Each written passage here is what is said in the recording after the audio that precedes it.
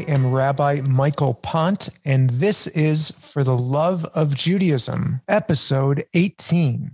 Today is January 17th, 2022. We did have a different episode planned for this week, but as you may know, this past Saturday, there was an 11-hour hostage crisis in Colleyville, Texas, at Congregation Beth Israel. A gunman stormed into the synagogue and he held the rabbi and 3 congregants hostage, again, for 11 hours. It was an awful situation. Thank God the rabbi and the congregants were not harmed and they left the building safely. Today, an interview with the rabbi, Charlie Citron Walker, came out and he shared more details about what happened on Saturday. He talks about how the tension was really mounting, especially into the evening hours. Rabbi Citron Walker said the last hour or so of the standoff, he wasn't getting what he wanted. It didn't look good, and we were very terrified. And when I saw an opportunity where he wasn't in a good position, I made sure that the 2 gentlemen who were still with me, that they were ready to go, and the exit wasn't far away. I told them to go. I threw a chair at the gunman and I headed for the door, and all 3 of us were able to get out without even a shot being fired.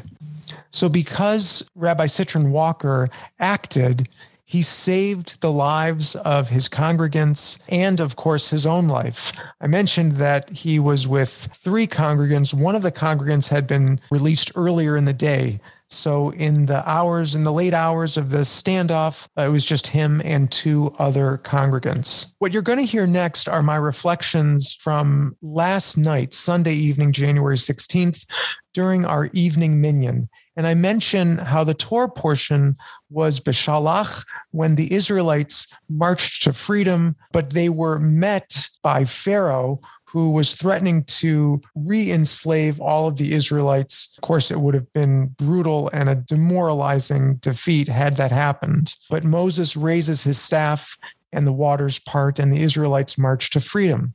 There's a passage in the Torah right before that section where the people are terrified. They complain to Moses, what are we going to do? And Moses says, don't worry, God will take care of us. And he starts to intercede. He starts to pray to God. And shockingly, in the Torah, God says to Moses, and maybe he's chastising Moses, maybe he's encouraging him, but he says to him, why are you talking to me? In Hebrew, ma titzak elai. Raise your staff, the waters will part, and lead the Israelites to freedom. And what the rabbis teach us about that moment is that there are times to pray. Prayer is very important, but there are also times to act. In the most dire crisis situations, prayer is not enough. You have to act. And it seems to me that Rabbi Citron Walker embodied the spirit of Moses and the spirit of God that was from the Torah portion that was read that Saturday. He took action. He saw his opportunity and he threw the chair at the gunman, disabling him or distracting him so that he and the congregants could go to freedom. Not so different from the way Moses acted to save the Israelites thousands of years ago. The Torah's lessons resonate still with us today.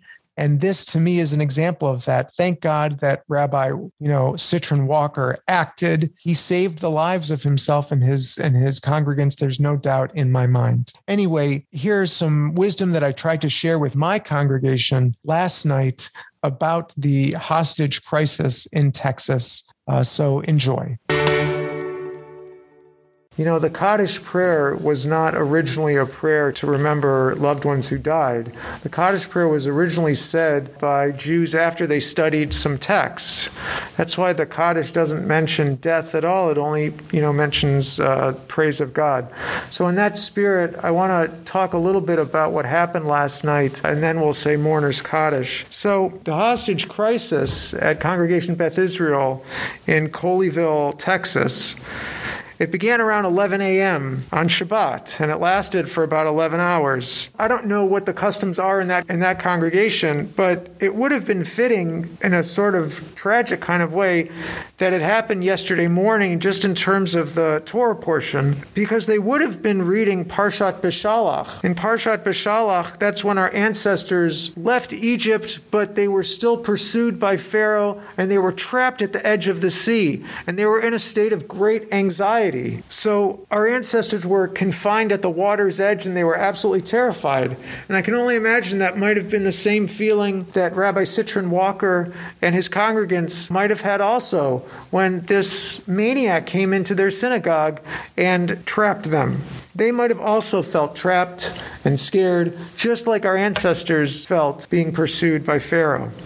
And for them, it happened. For the rabbi, it happened in their spiritual home, the place where every person should feel comfortable and safe in their house of worship. Now, just as Moses acted, he raised his hand with his staff, and that, with God's help, that caused the waters to part so that our ancestors could be free. I see the same, a parallel with the authorities, that they acted in the ways they needed to act in order to get the hostages released.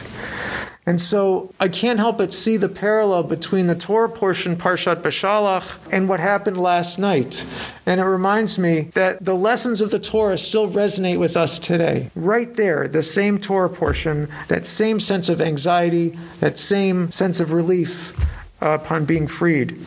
The Israelites, when they were on the other side of the sea, they sang, "The Lord is my strength and might and my salvation.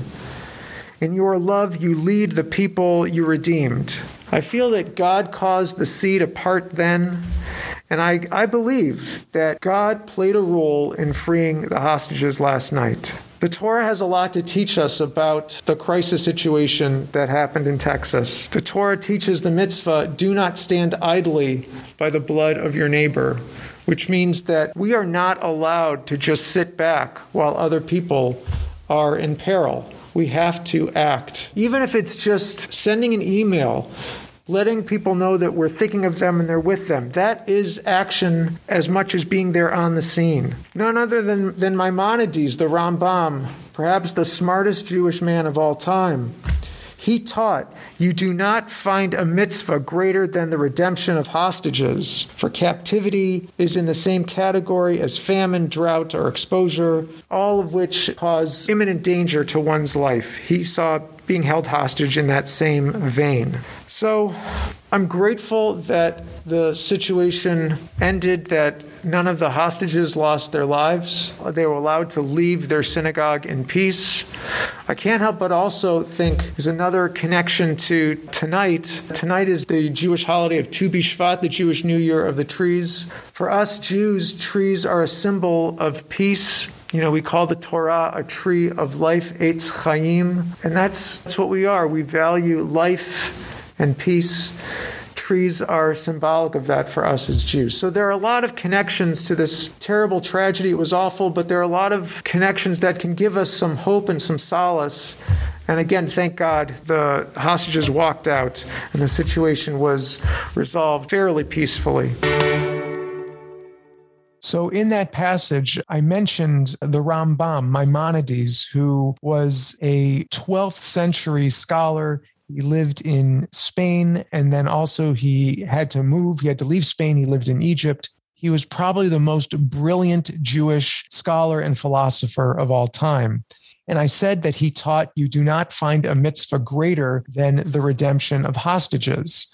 And so it would seem that, according to Jewish tradition, you would have to do, you must do, and you should do everything you possibly can to redeem hostages, to save people who are being held captive. But that's not exactly the lesson that our tradition teaches us. There's another text from the Mishnah, an ancient Jewish collection of teachings, that says the following. Captives should not be redeemed for more than their value for the sake of tikkun olam, repairing the world. Captives should not be helped to escape for the sake of tikkun olam.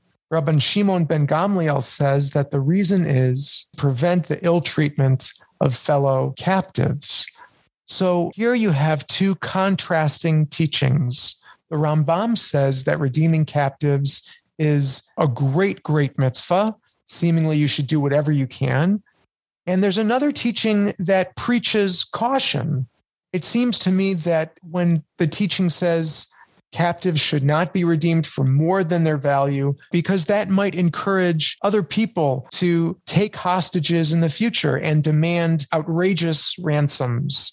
And so maybe this teaching, the second teaching, is trying to prevent that possibility.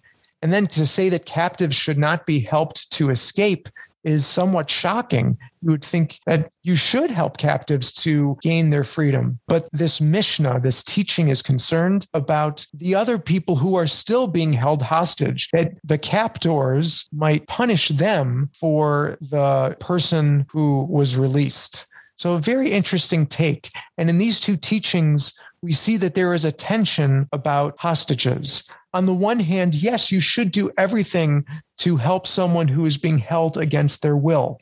But on the other hand, you have to think about the consequences of your actions. That if you do anything you can to save someone, it might have an impact on a situation the next time you have to try and save someone.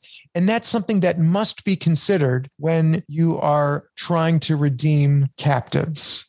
So there's a fascinating tension right there. And in the state of Israel, when so often throughout Israel's history, Israeli soldiers have been captured by the enemy, and the state of Israel does everything it can to try and bring those soldiers home. But at the same time, there is always this tension. If you pay outrageous sums, which I'm not just talking about money, but I'm talking about the release of people who are terrorists, who have done horrible atrocities, and maybe that's the demand to release the Israeli soldiers. Is that too big a price to pay? That's the tension that's reflected in these teachings. That tension is felt acutely in the state of Israel and in other countries where you have these hostage situations. So really a lot to think about from this very scary, terrifying episode that happened this past Saturday. And again, thank God, Rabbi Citron Walker and his congregants are safe and sound today. That's all for this episode. Peace out.